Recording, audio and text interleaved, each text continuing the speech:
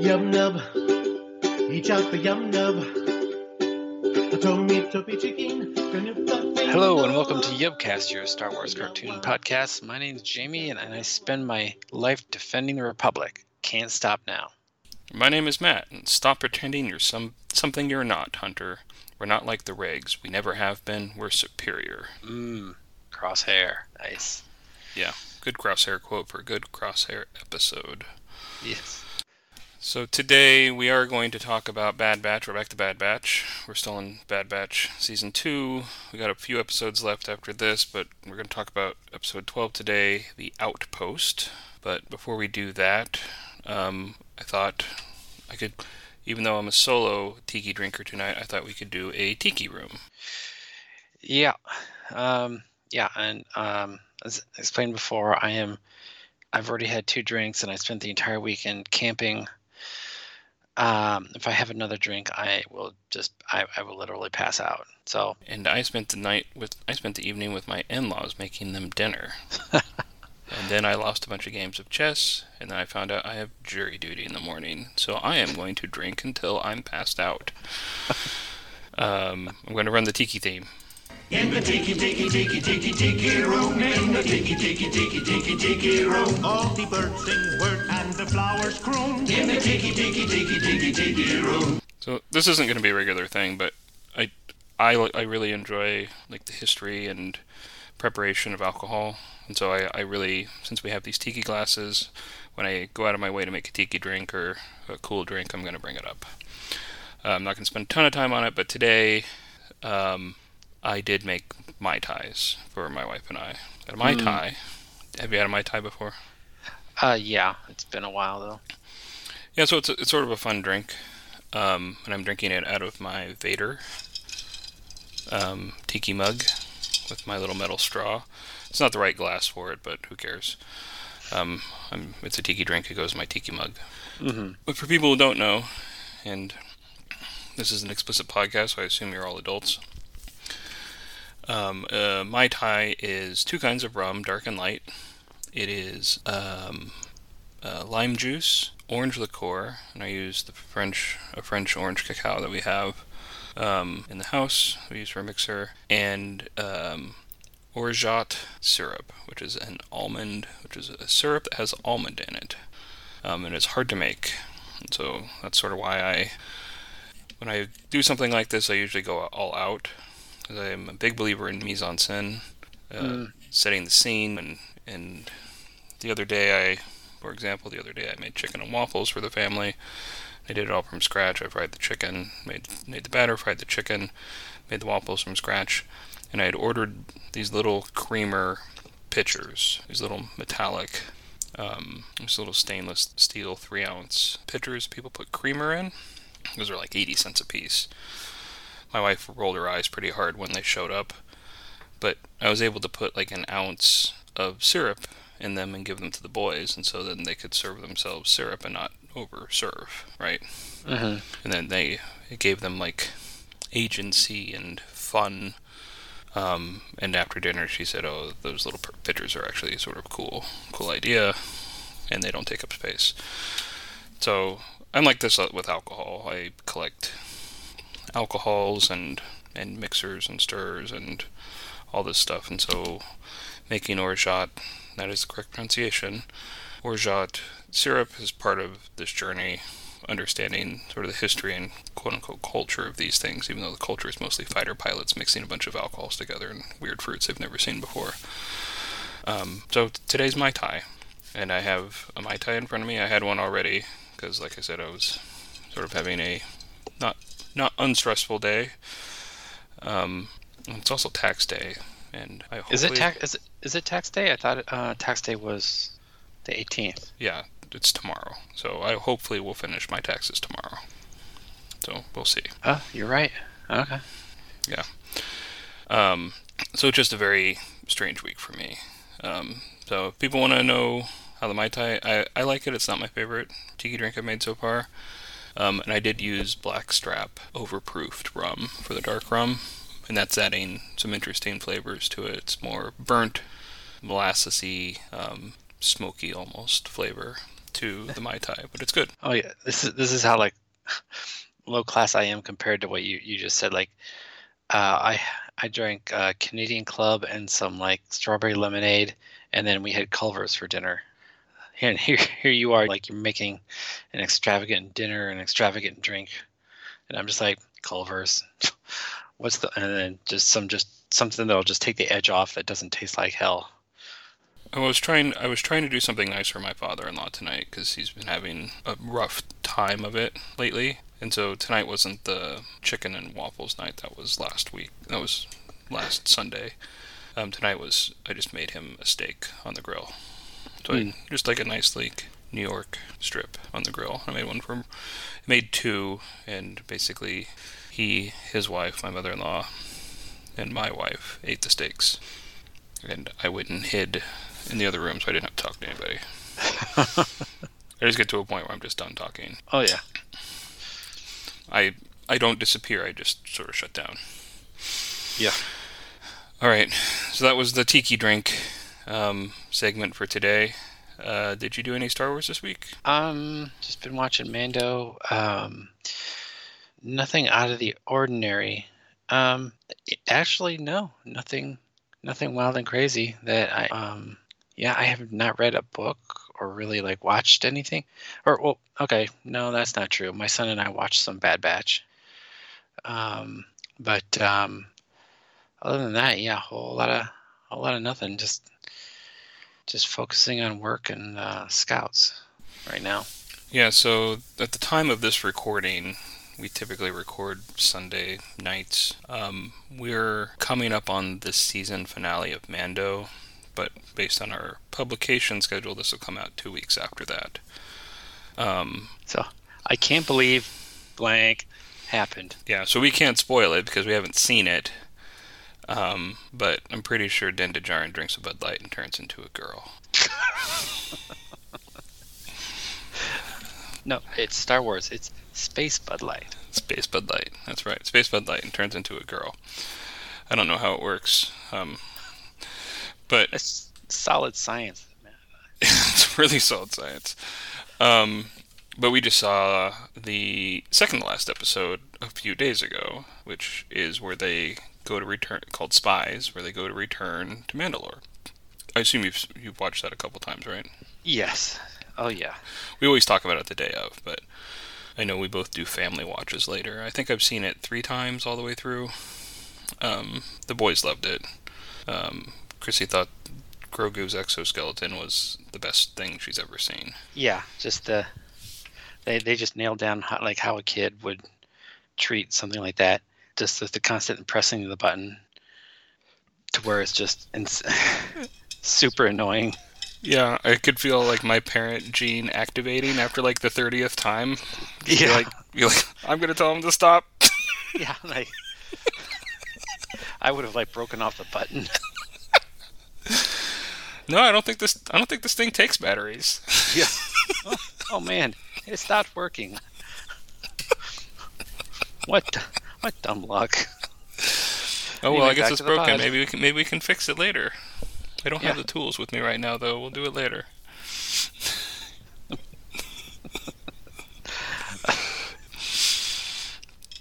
So we don't know what happens. That's all to say, we don't know what happens in Mando. I'm very excited for the finale, though, and we'll probably do a wrap-up show because sometimes we do those. We've done a wrap-up show for season 1 and season 2 of Mando, and Boba Fett. So maybe we'll do one for Mando 3. But you said other than that, you just watched some Bad Batch.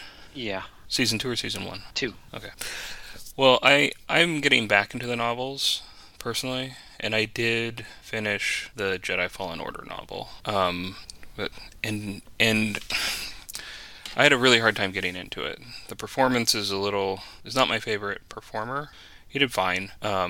It was very hard to understand what the plot of the book was going to be until you're very deep into the book.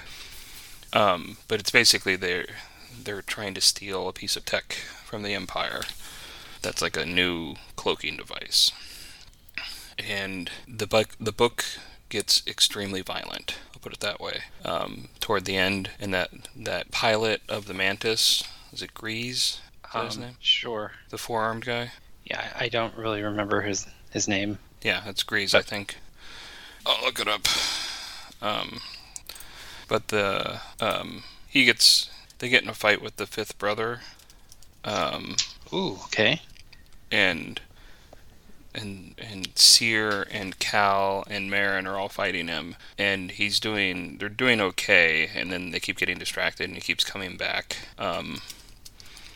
keeps getting back into the fight, and they're trying to rescue this person who's trying to defect from the Empire, who knows about this cloaking technology, and his name is Latero Grease. Latero Grease Dritus, I guess.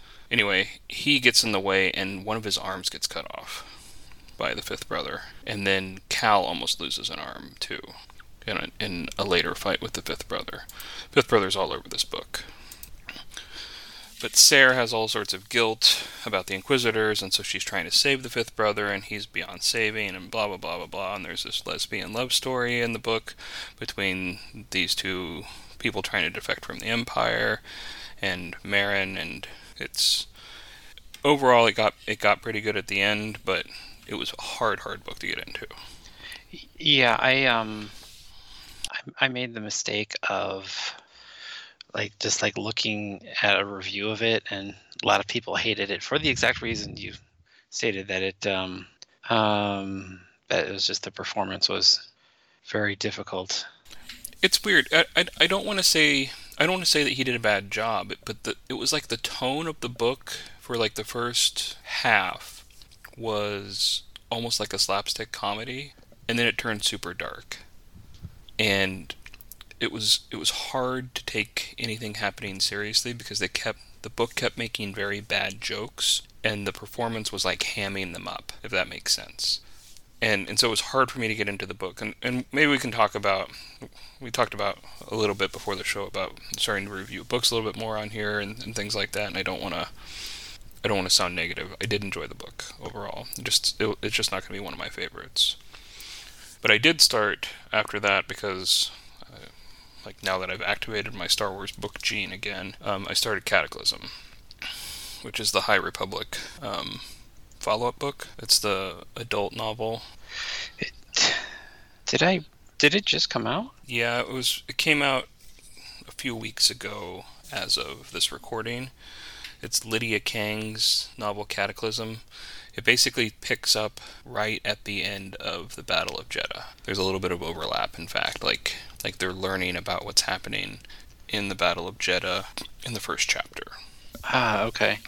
Yeah, I saw this showing up. I was like, oh, I'm sure I've read that one. I just don't remember what it was. Because it tied so closely to the Battle of Jeddah, which is the audio play from Phase 2 of the High Republic, this book grabbed my attention immediately. And I'm only 3 chapters in, but I really love it. And I'll be sitting in a courthouse tomorrow for all fucking day, waiting for my jury, waiting to be assigned to a jury, so I'm probably going to get through a lot of it. Well, that is even if they select you. Yeah, they won't select me. Well, because the one time I actually did it, I showed up, waited around, then they did pick my number, and then I waited around, and you stood in line and listened to other people bitch and moan about stuff, and then had a lawyer ask me some questions, and then I got dismissed. I walked out of there with not a whole lot of hope for our legal system, and I didn't even get selected. Did I tell you about the other time I was summoned to my county after I moved out here? No. Yeah, I went through the whole process, and I ended up in a courtroom, and they asked us, they said, does anyone have any strong opinions about police, positive or negative? And I don't. I know why people do, but I'm just whatever. So I didn't say anything. And they said, does anybody have a scientific background? And I was like, oh, yeah. And so I raised my hand, and they said, well, what do you do? And I said, I'm a molecular biologist. I work for the U.S. government, a PhD, and blah, blah, blah, blah, blah. And just 3-sentence explanation of what I did. And then one of the lawyers stood up and said, he can go. And I said, all right, see you later.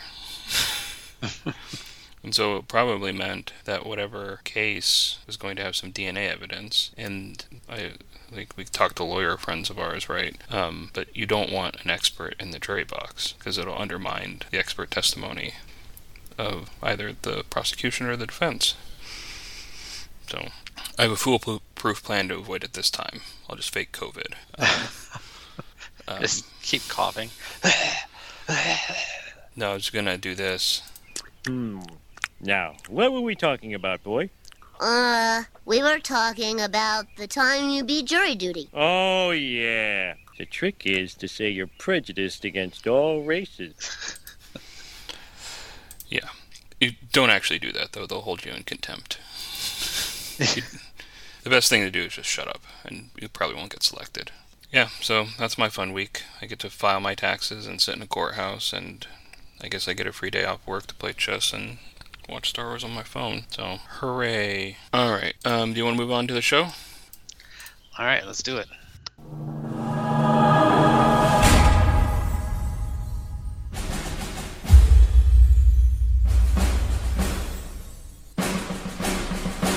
Just trying to add some transitions to our audio. Alright, so as we said earlier today, we're doing episode 12 from season 2 of Bad Batch, The Outpost. I like to talk about the cast and crew up top. Today we basically have one guest. You can probably guess who he plays. If you've seen this episode, I hope you've seen this episode. Mm-hmm. We're talking about Crispin Freeman, who plays Lieutenant Noland in this episode. And he, like a lot of people in this season of Bad Batch, he is this crazy prolific voice actor who does a ton of video game work. He was in Batman Arkham Origins, Final Fantasy VII, Overwatch. He's worked as a script continuity expert on Pokemon, which I'll take that job. I want that job for Star Wars, but I'd do it for Pokemon too. You gotta start really young doing voiceover work for Japanese anime, basically in the English translation versions. And in 1995, he got a big break doing the voice of Mark Percy in the English language version of Ping Pong Club, where he did dozens and dozens of episodes of that relatively popular show in that subgenre. He has hundreds of credits as a VO actor in both cartoons and video game work. He has very limited live action work, though. And today is his first appearance in a Star Wars. So welcome to the family, Crispin. Yeah. I think he does a great job in this episode. Mm-hmm. Oh, yeah, he's very good as Imperial officer with a huge rod up his ass. Yeah, he's and a sense of unearned superiority. Yeah, he's such a good foil for the episode. He does an amazing job. Any questions or comments about Crispin? No. Alright, let's get into the plot then. Alright, so the show opens up at some base. There are clone troopers and stormtroopers, and Crosshair is also there. An Imperial named Bragg. The woman's walking around with a unit of clone troopers. She's thanking them for their service. She tells them to enjoy their retirement. The clone complains about what they're supposed to do now. They are directed to a help desk. Yeah, she was in the previous episode, or the previous season, wasn't she? Yeah, I think so. Yeah, because I remember we talked about it because Bragg was, like Fort Bragg was named after a military officer. Yeah.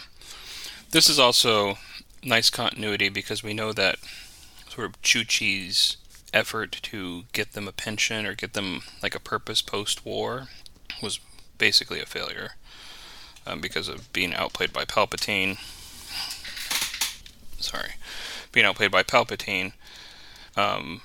So we're seeing sort of the downstream consequences of that clones are being forced to retire.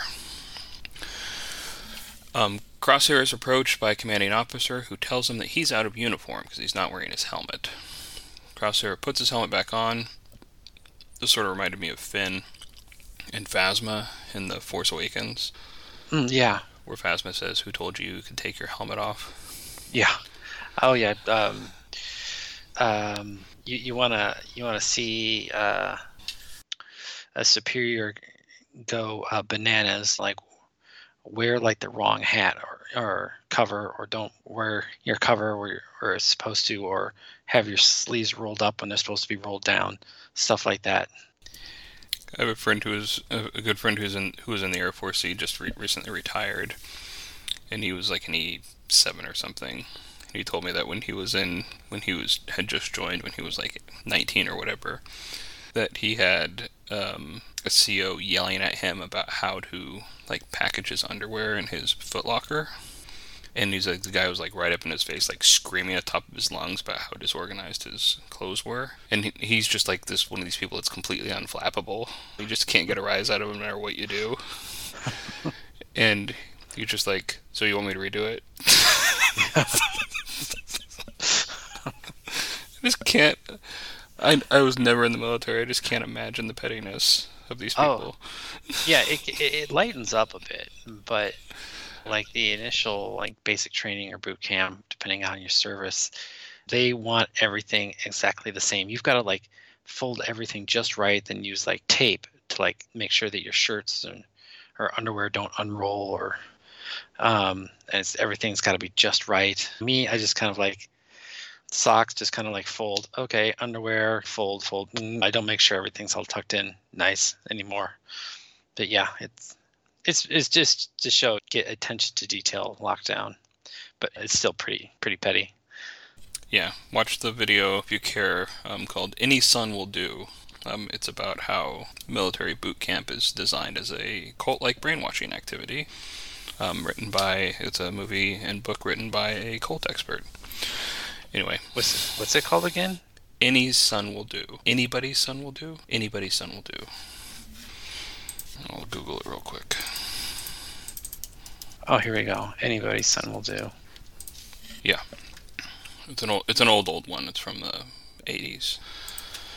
Oh yeah, I believe it. All right. So the commanding officer is Lieutenant Noland. He tells Crosshair that they're going to a remote outpost to guard some equipment that is being targeted by insurgents. They have to secure it until it can be transported. Nolan complains that his unit is mostly clones. He calls them used equipment. Crosshair sort of pushes back against this, but then they depart. So they immediately establish Nolan in this scene as sort of a hard-ass, complaining about Crosshair not having his helmet on. He calls the clones used equipment, and he clearly doesn't value them. Yeah, he also calls Crosshair by his number. Yeah. So this is some dipshit who is more than likely appointed or got just somehow through. Because I wouldn't have think that like, well, I guess I don't know if the Republic had their own military academy, but it's just like, yeah, this guy is just like, he's the typical asshole who like he's got nothing, like he's got like no ribbons or anything whatsoever. No, his first command, so he needs to make his mark. Yeah, they almost immediately established this too, that he's super green. Mm-hmm. All right, so the outpost that they go to is on a snow-covered, frozen planet. I don't think we know the name of this planet. Do you mind looking that up? Sure. Their shuttle lands. Nolan and the clones disembark. Nolan slips on the ice. Then he orders the clones to guard the ship. And then above, we see the ice vulture for the first time, circling the station. Inside, droids are attending to the cargo. Just a bunch of these crates. Nolan asks the droids where the commander is. The droids don't respond.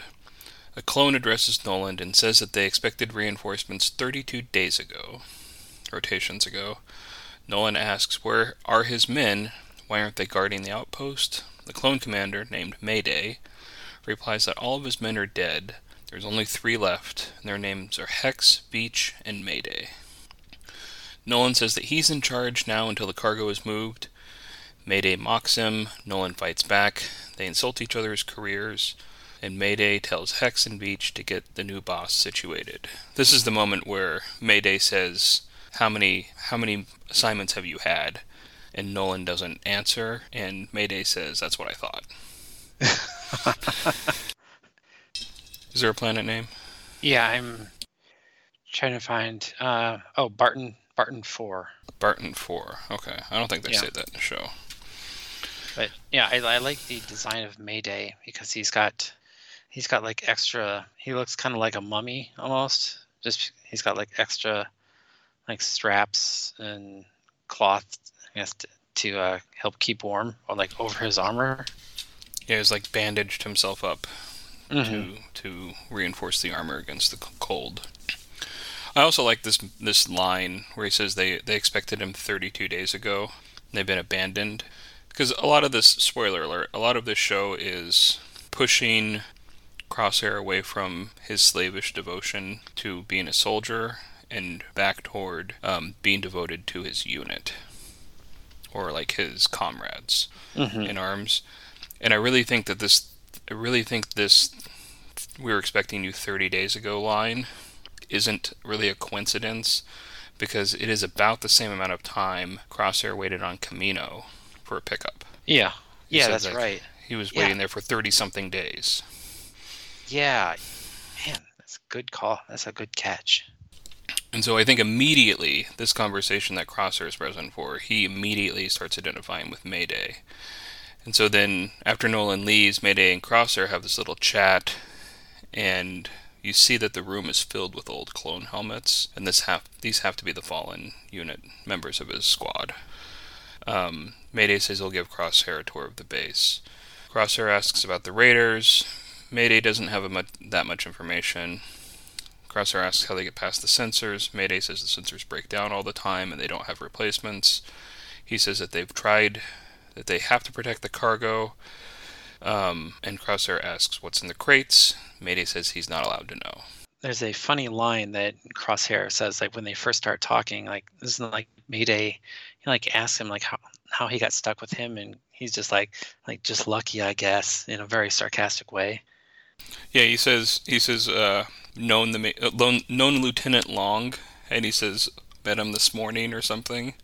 And he says, how'd you get stuck on this mission? He said, I guess I'm just lucky, or something like that. Mm-hmm. It's a very jovial, like inside baseball sort of conversation you would have with someone that you're pretty comfortable with, but it's obvious these two are getting along quickly. Mm-hmm. So after the tour, Mayday tells Crosshair not to scout alone and not to wander off. He says his armor won't protect him against the cold. That probably won't come up later. Mayday points out the vulture and says he admires them for figuring out a way to survive, even in a harsh environment like this. That also probably won't come back up. Yeah. Mayday gets a radio call that the base is under attack. Mayday and Crosshair work their way back. While looking through a scope, Crosshair sees a shuttle explode. This maxes out his night vision scope, and it hurts his eyes. He takes a shot, but it's not clear if he hit the raider or not from his vantage point. Crosshair goes to investigate. So he's there for no time at all, and he already gets injured. Mm-hmm. It's a bad situation. Crosshair stalks past the burning wreckage and follows the tracks to an underground passage / cave system. He sees blood drops in the tunnel. Mayday catches up to Crosshair, and Crosshair shows him the tunnels the raiders are using to get in and out of the base. And then shows him the blood trail. Back at the base, Nolan is demanding that Mayday go retrieve the 2 missing crates. This is the big MacGuffin. There's 2 of these boxes. I didn't say how many there were before, but there were dozens. Mm-hmm. It's not clear how many, but there was a lot. But there's 2 missing now, and Mayday says Hex and Beach were killed in the raid. So Mayday says that if he wants him to go after these crates, he needs to use the troops that escorted Nolan. Nolan immediately says no, and says that Mayday and Crosshair have to complete this task alone. Mayday reluctantly follows this order. Do you want to talk about this mission or this raid at all? Yeah, I was curious. Like who it was, and I had like some various conspiracies that didn't end up panning out, but it's just that. So it reminds me of the time in Willow, where the High Alduin's saying that they need to take Olora Danon back, and like their best warrior volunteers to go with Willow, and then like Burgocut, the one guy's like no, like he's our best warrior, we'll be defenseless, and then the High Alduin tells Burgocut to go, and all of a sudden he's crying for the best warrior to come with him. So it's just like this guy, just like he just wants the idea that his soldiers would leave him, like he might be vulnerable, like he can't fathom that, so he's just gonna send these two out, and if they come back or not, who gives a shit? Yeah, exactly. And there's this commentary back and forth. I don't know if it's here or later where they say where he tells them it's not your job to determine what's important and what's not. Like he just throws his weight around so perfectly in this scene. And a lot of people were talking when this show came out maybe about a month ago now, that how from the second he starts talking, you hope someone shoots him. Right? Yeah. Like this guy is a frag waiting to happen. Mm-hmm. The voiceover actor does a very good job of like making him unlikable the second you hear him speak for the first time. Yeah, it's a great job. So Mayday and Crosshair enter the tunnel and find the raider. He's dead. So Crosshair did wing him. He was bleeding from the shot. And Crosshair says he was left behind because he was dead weight and they didn't want to carry his body. And Mayday says to remind him not to die on Crosshair's watch. This is just a funny back and forth. Yeah. Shortly after this, Crosshair steps on a pressure mine in the tunnel. And it's depressed, and Crosshair realizes it's depressed, and so he doesn't lift his foot, because presumably when you lift your foot, that's when the mechanism is released and detonated. So Mayday uses some makeshift tools to disarm the mine. He basically nails these clamps into the ice against this pressure plate, so it never releases. Never comes back up, yeah. Yeah. While he does this, Mayday monologues about the end of the war. He asks Crosshair what unit he was with. Crosshair refuses to answer at first, but Mayday says it'll help him focus. Crosshair answers Clone Force 99. What happened to them? Mayday asks, and Crosshair says they're gone.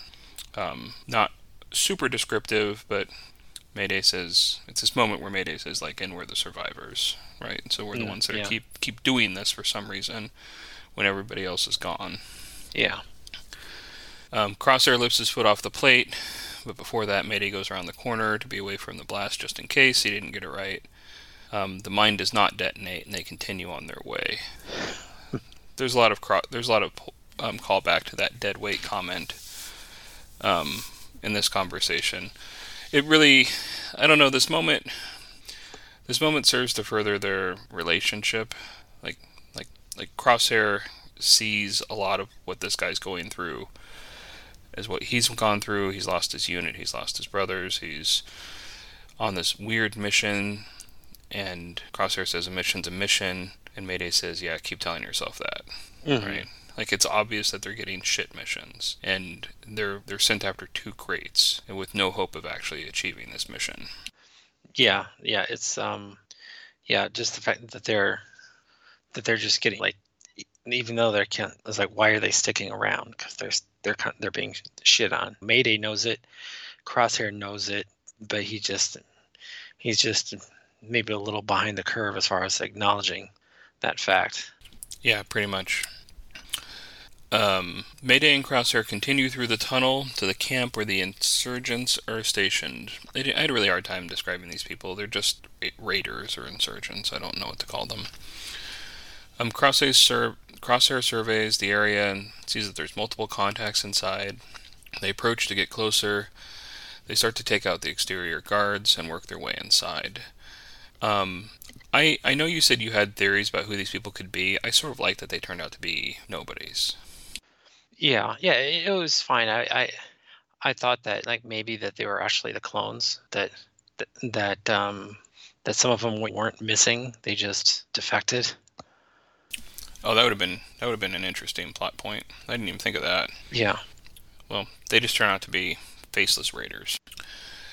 So it's some sort of camp with multiple armed guards. Crosshair throws a grenade into the middle and shorts out the electronics. A firefight ensues.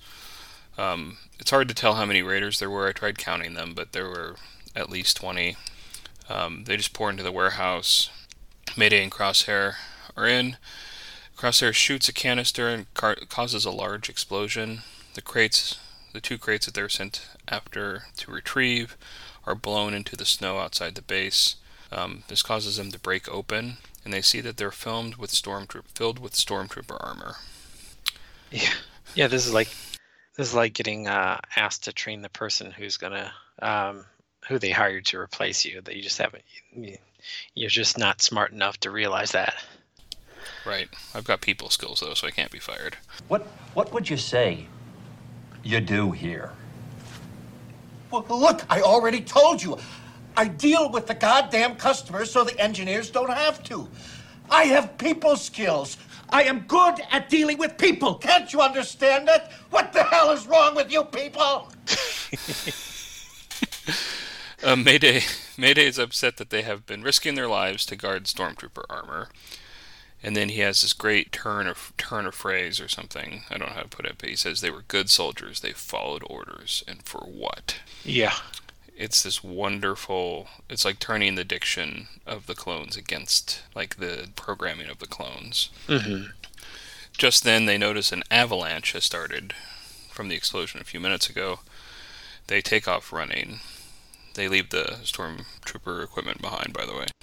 As the avalanche approaches them, Crosshair tries to push Mayday to safety. Crosshair's helmet is lost. It's knocked off and now is buried in the snow. Everything sort of like fades to black as they get swallowed by the snow. Crosshair wakes up and digs his way out. He doesn't have his helmet any longer. He sees Mayday buried. He sees the top of Mayday's helmet buried in the snow. And Crosshair claws his way to him and digs him out. He is still alive, but barely.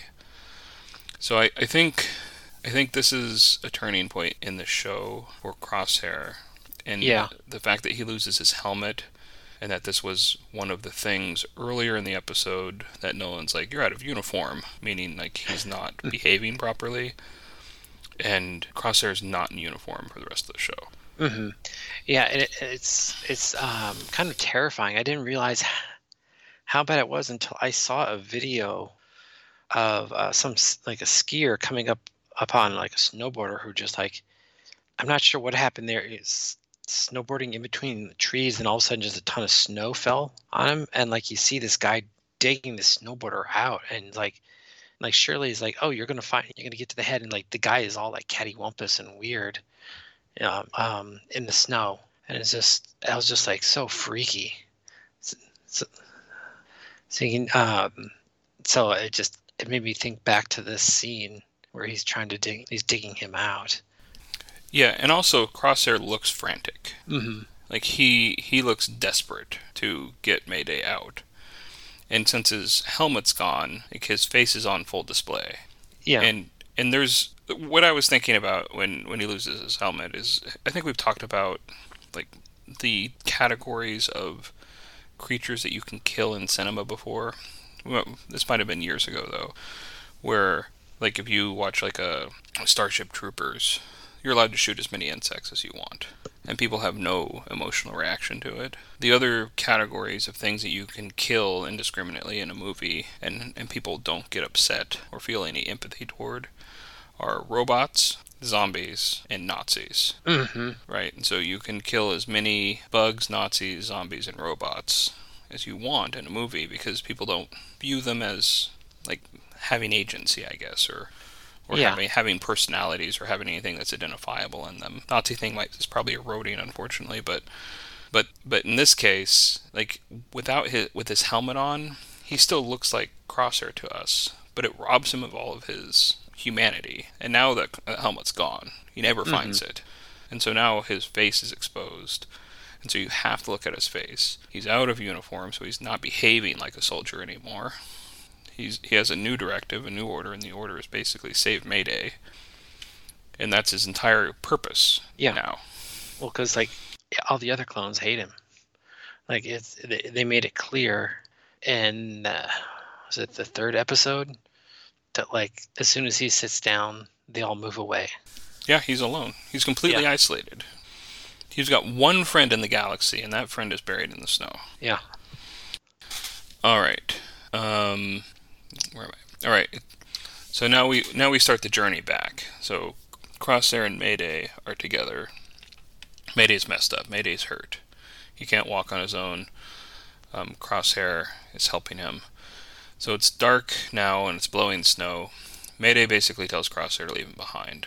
Crosshair puts Mayday's helmet back on his head and then tries to pick him up. Okay, so it's basically, sorry, I skipped ahead, sorry. It took till night to dig him out. So the next morning, they're still walking in the snow. Crosshair's carrying Mayday, but he's exhausted and drops him and falls down. Picks him back up, and they keep walking. Now it's dark again, so it's been a whole day, however long a day is on this planet. And they're still walking, and Crosshair is now using his rifle as a cane.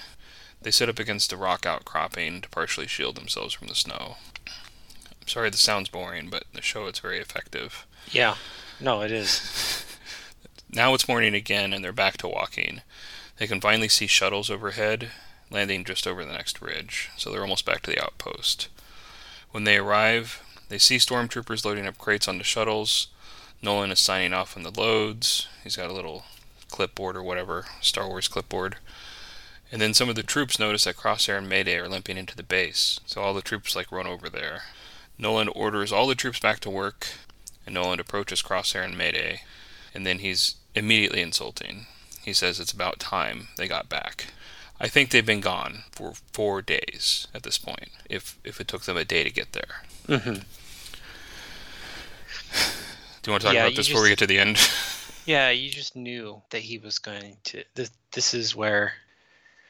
you just knew that this was going to be his response. He wasn't going to be like, oh, no, you guys need help, or what happened? It's more like, you pieces of shit. Like, he's more interested in the equipment than them. Yeah, he's at the Nazi insect level with these guys, right? He's like, these people don't have to exist. There's they serve no value other than to generate work. And once they can't do work, they're worthless. It is incredibly gross, but yeah, because I've seen this in other things where they don't care about the cost. They just care about what happened. They're completely oblivious. It's Burke saying that they can't nuke the site from orbit because the terraforming equipment costs too much money. Right. It's gonna impact the bottom line.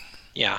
A more satisfying one is if you ever saw the first season of The Punisher on Netflix, Frank Castle's unit gets they get ambushed and a bunch of them just get hurt and killed.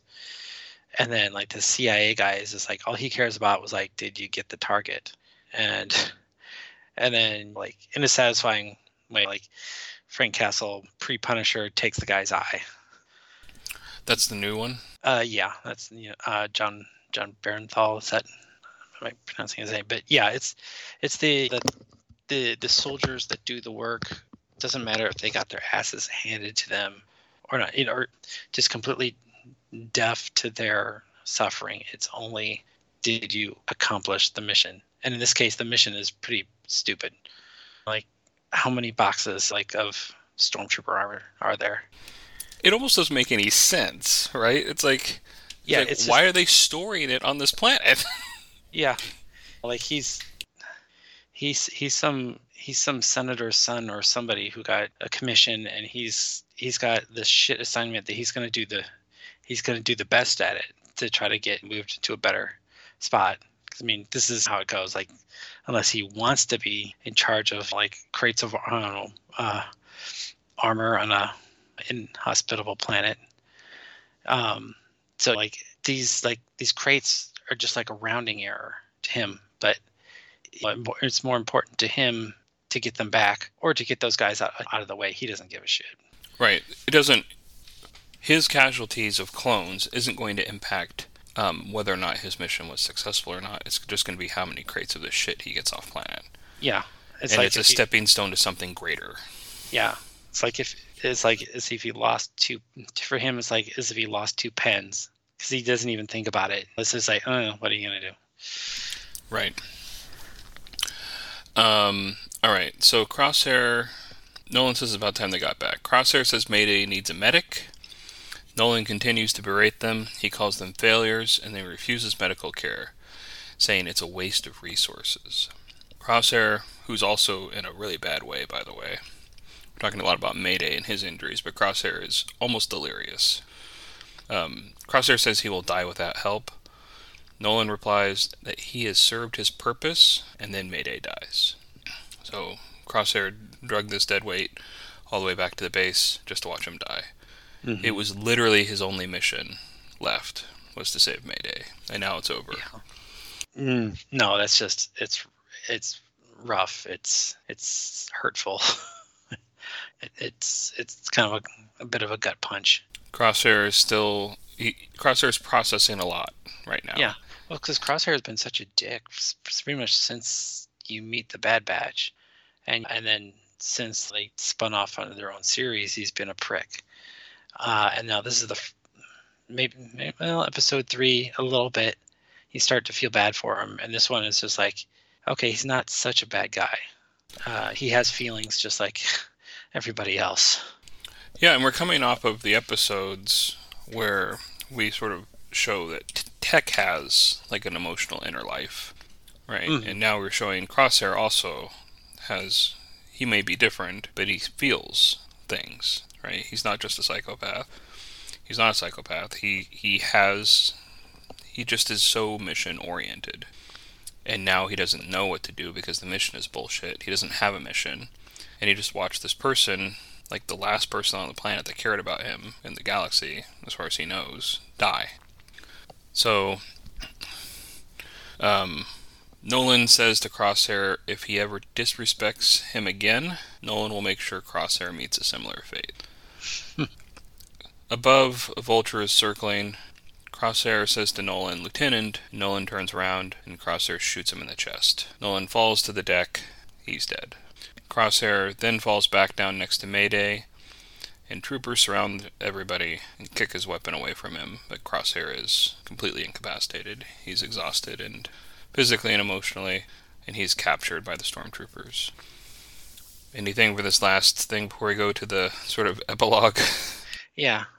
Well, it's also this Nolan's an idiot because, I mean, if he knew anything about Crosshair, that he wouldn't so casually throw him away.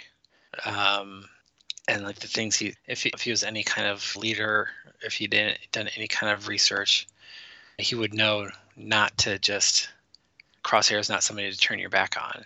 And he's not somebody who would, because he's part of Clone Force 99, so he's not just gonna, he's very, very dangerous. He's not a reg. Yeah, exactly. And so I fully believe he had no idea who Crosshair was. He doesn't seem like the type who would have cared to look it up. Mm-hmm. All right, so we have a little epilogue here, which I loved. So Crosshair wakes up later, and he's on a medical table.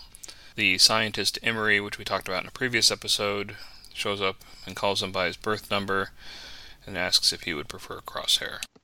Crosshair asks where he is. Emery says he's under observation. He asks her who she is, and she says if he cooperates, he might survive. Yeah. The end. Mm-hmm.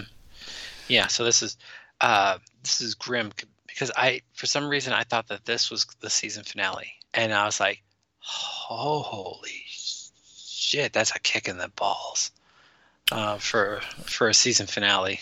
Little did I know, but yeah, I was gonna say, like this would have been a great cliffhanger for a season finale, except they wanted to hit us with a truck.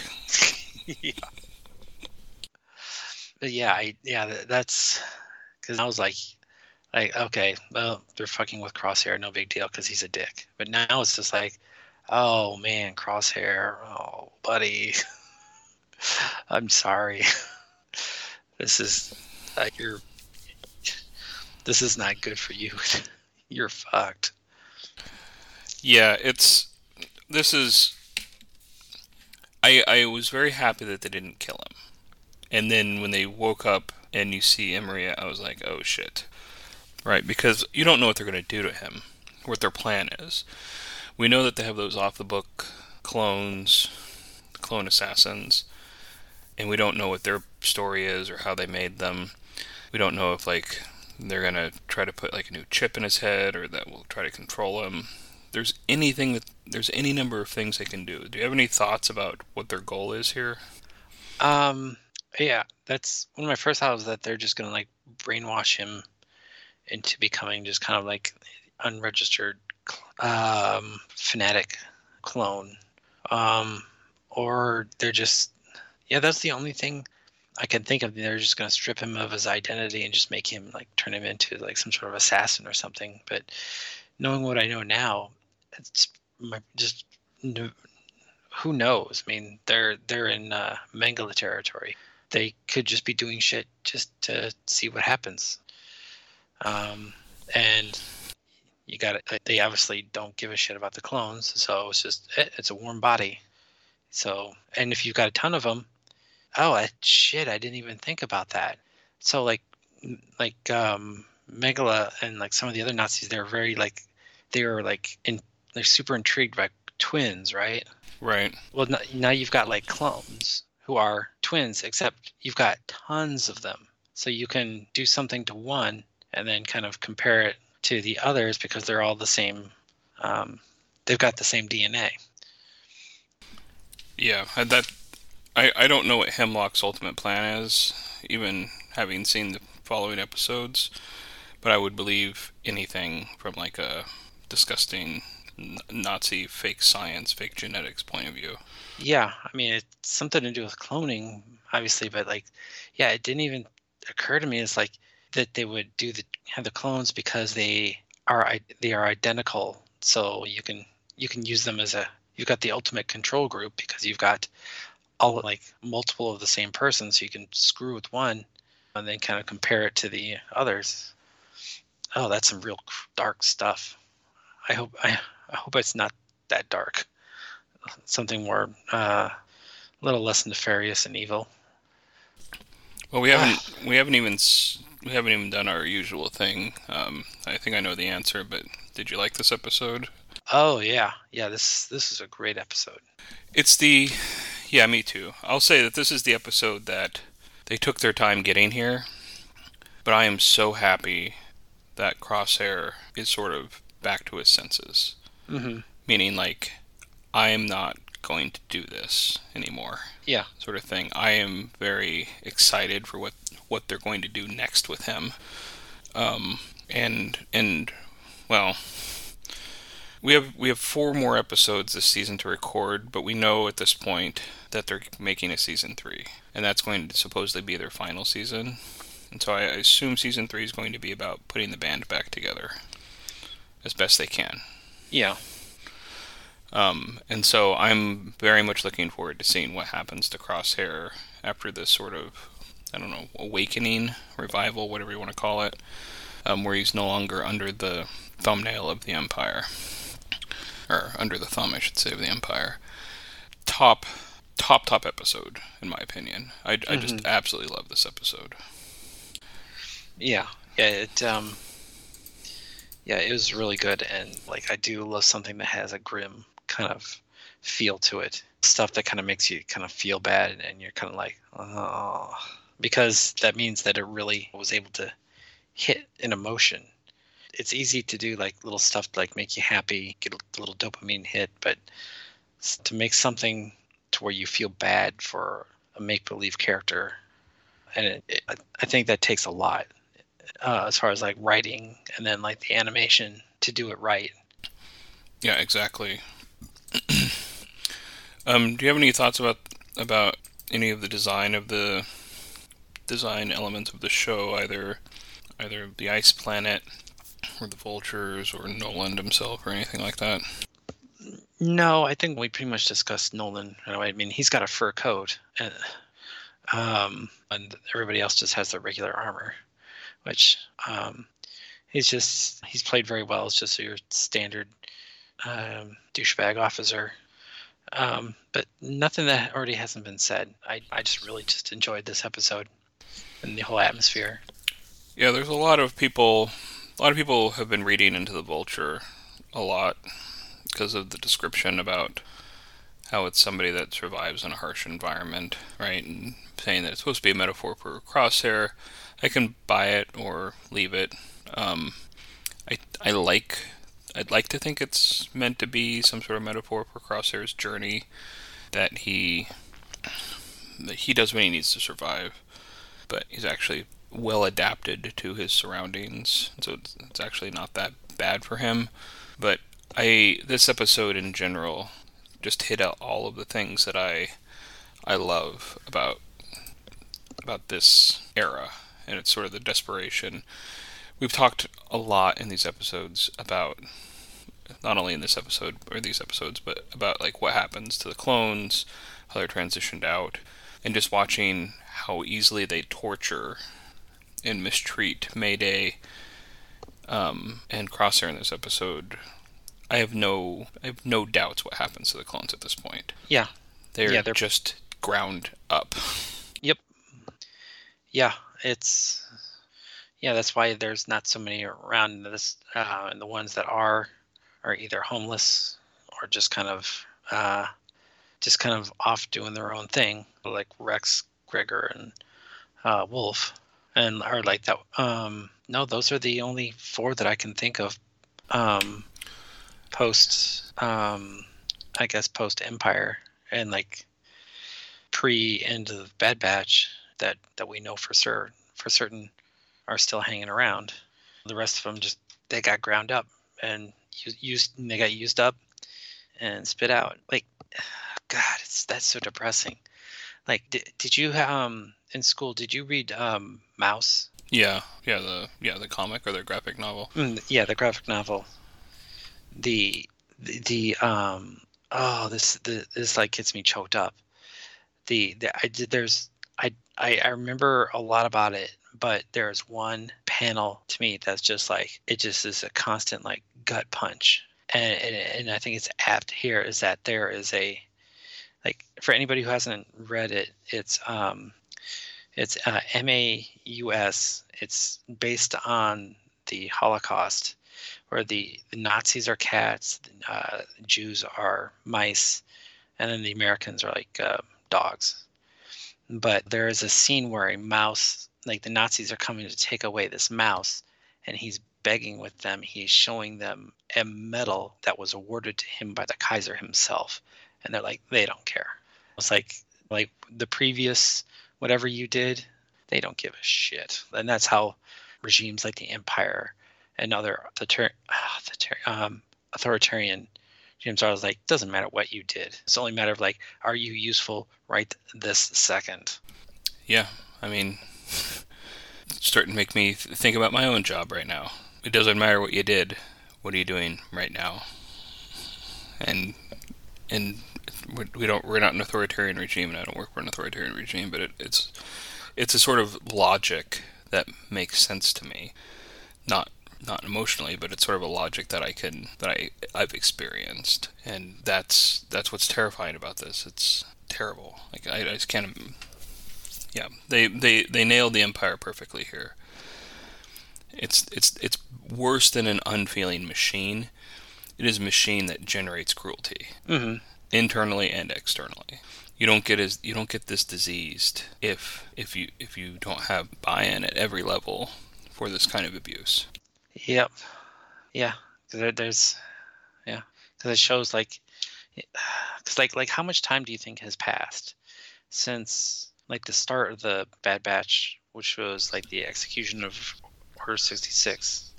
Has it been like a year? Whole thing? Yeah. I would guess a year-ish. Maybe we can figure that out. It says that this takes place in 18 BBY. Was in Order 66 19 BBY? Yeah, I guess, because I thought like the Empire was around for like 20 years or 25 years, because like the events of the original trilogy were like 5 years. Yes, that's correct. So I looked it up, and it's been just over a year between Order 66 and this episode. So yeah, because I'm just thinking of like comparing that to like the fall of the Nazis taking over the Weimar Republic, and then just shit going from like bad to worse. It went from bad to worse pretty quick there, because they're already awful people in power and bloodthirsty, ready to do whatever. But just thinking that like there were people ready to go, ready to do whatever awful thing just for the sake of power, I guess, in the Republic before it even fell. Yeah, I think we saw that, though. I think we saw that in the prequels, that there was a lot of people that just were there for the wrong reasons, or just there for their own like interests. The Dooku cartoon, the Dooku Tale of the Jedi cartoons had 2 or 3 examples of super corrupt people who were just there to like enrich themselves, not help their people. And the Republic was corrupt, and you put in an authoritarian regime and keep all the structures of a corrupt government, but you consolidate power around an individual, make it a cult of personality, and then you just weed out. You spend the next decade weeding out the opposition, which is what like Andor and all of those shows are about, right? About like how Mon Mothma has to continue to hide, and how they're trying to hold on to what they had before, but they're doing it in like this clandestine way. It's really, I love this period so much. Yeah, so do I. Just because it's because it's just so. I can like it because I don't have to live it. It would be terrifying to live it. Not yet. Yeah. But so this episode is just great, just to show just the cruelty is the point. It's just a meat grinder. And nobody gives a shit, and it's definitely like an awakening for Crosshair and for the audience to be like, oh, Crosshair is, he's definitely got his problems, and he's little, and he's done some very questionable things, but he's still a person with, like he said, with hopes, dreams, and his own like thoughts and on things. So anyways, do you want to get to the rankings? Yeah, really quick. I just got one piece of trivia for the episode now that we're done. Okay. Mark C. Hampton is an associate production manager on basically all of Bad Batch. He's been the associate production manager on the entire run almost, back to Aftermath and Cut and Run. He has a cameo in this episode, just a walk-on cameo as a stormtrooper who has one line. Oh yeah, that's cool. Yeah, so he's one of the stormtroopers with Noland, and he basically says like "yes sir" or something. It wasn't worth talking about in the cast piece, but I like when Star Wars throws cameos to people and names things after production people. And so, congratulations, Mark, sorry, Max. Congratulations, Max. You sound like some celebrity doing a cameo, and like you start off like saying the correct name, and then by the end you just like you're like, hey Henry, like happy birthday, and then blah blah blah blah blah. Okay, well anyway, Harry, like happy retirement, bye. Yeah, you can hire me on Cameo.com to fuck up your birthday message. But I just want to say that I think that's a real cool thing they did for Max. Mm-hmm. But yeah, let's move into the ranking. Yeah, okay. All right, so now's the time where we rank an episode. And how we rank episodes is by a Star Wars character. So a really awesome episode would be a Han, Luke, Leia, Vader, Chewie, etc., somebody from the original trilogy.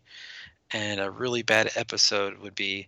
Now, let's go with Grief Karga's protocol droid, who doesn't know the difference between a cruiser and a shuttle. What a dipshit. Okay, so Matt, what do you rate this episode? I'm prepared for you to argue with me about this, or be surprised at least. I'm going to give it a Ventress. Solid, because it has a major character who has kind of a tragic end. Yeah, so Ventress, I'm giving it Ventress because I love Ventress and I love this episode. She's an important character. She has a really rough arc. Like she is fully dark side psychopath, killing everybody, remorseless sort of assassin, for lack of a better term. I think she even calls herself an assassin at one point. And by the end, she has a ton of nuance, a ton of character. If you can, you really grow to appreciate her for like what she went through and like who she is. And this is sort of like my arc with Crosshair.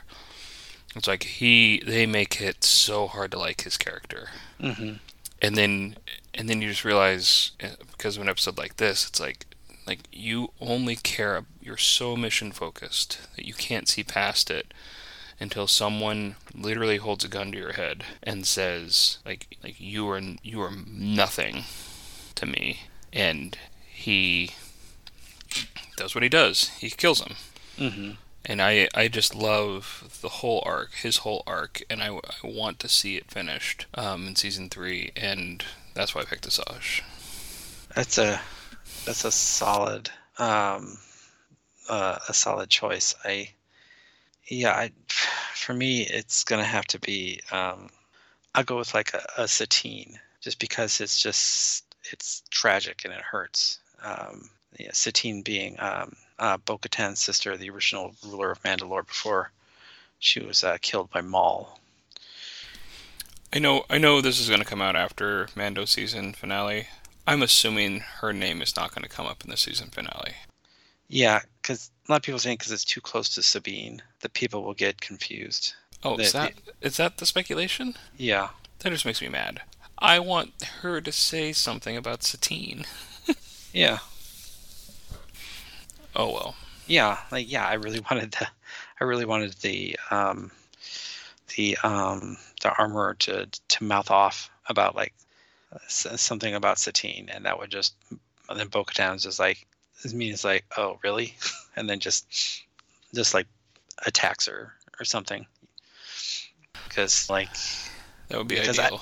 Because I can't imagine the armorer or their followers would have been too happy with the way Satine was leading Mandalore at the time. I mean, they were Death Watch, so... Yeah, so, no. Yeah, so they were actively planning a coup against her sister at one point. Mm-hmm. All right. Well, I think that's a good pick as well. Do you have anything else for this episode? I don't. Let's just wrap it up, or else before we get into the weeds and blab about stupid stuff. So, I mean, unless you have anything. No, just the next episode's the Pabu episode. The Pabu episode. Yeah. Okay. So, thank you for downloading and listening. Be sure to tell a friend. We don't advertise, so word of mouth is really how we get out there. That and Matt posting funny things on Twitter. If you didn't like us, sorry, but just tell somebody you don't like about us so we can get some downloads, and maybe eventually we can start selling ads for gold for old people or something, or reverse mortgages. But anyways, we will be back with the next episode of Bad Batch called Pabu. Thank you for downloading and listening to this episode. We would also like to thank Jordan White for the use of his cover of Yub Nub as our intro and outro music. Please refer to the show notes for photos, clips, and links from this episode. Side effects from listening to Yubcast may include dizziness, dry mouth, a sense of confusion, and decreased sex drive. Serious side effects may include speaking in Ewok, speculating the origins of prequel characters, and wondering why two grown men discuss children's cartoons on the internet. For a complete list of side effects or to complain about the show, please visit us on Twitter at Yubcast or drop us an email at noochvaderproductions@gmail.com. Thanks again. We will see you again next week with a new episode. Yubcast is not affiliated with Lucasfilm or the Walt Disney Company. Star Wars, its characters and creations are the property of Lucasfilm and its parent company, the Walt Disney Company. Yubcast is intended for entertainment and informational purposes only. Coachy cha to do ya no. Coachy cha to do ya pa. Coachy cha to do ya cha. Hallelujah no. Hallelujah no. Hallelujah no. Hallelujah no.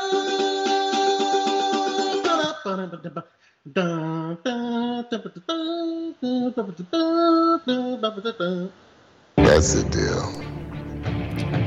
Take it or leave it.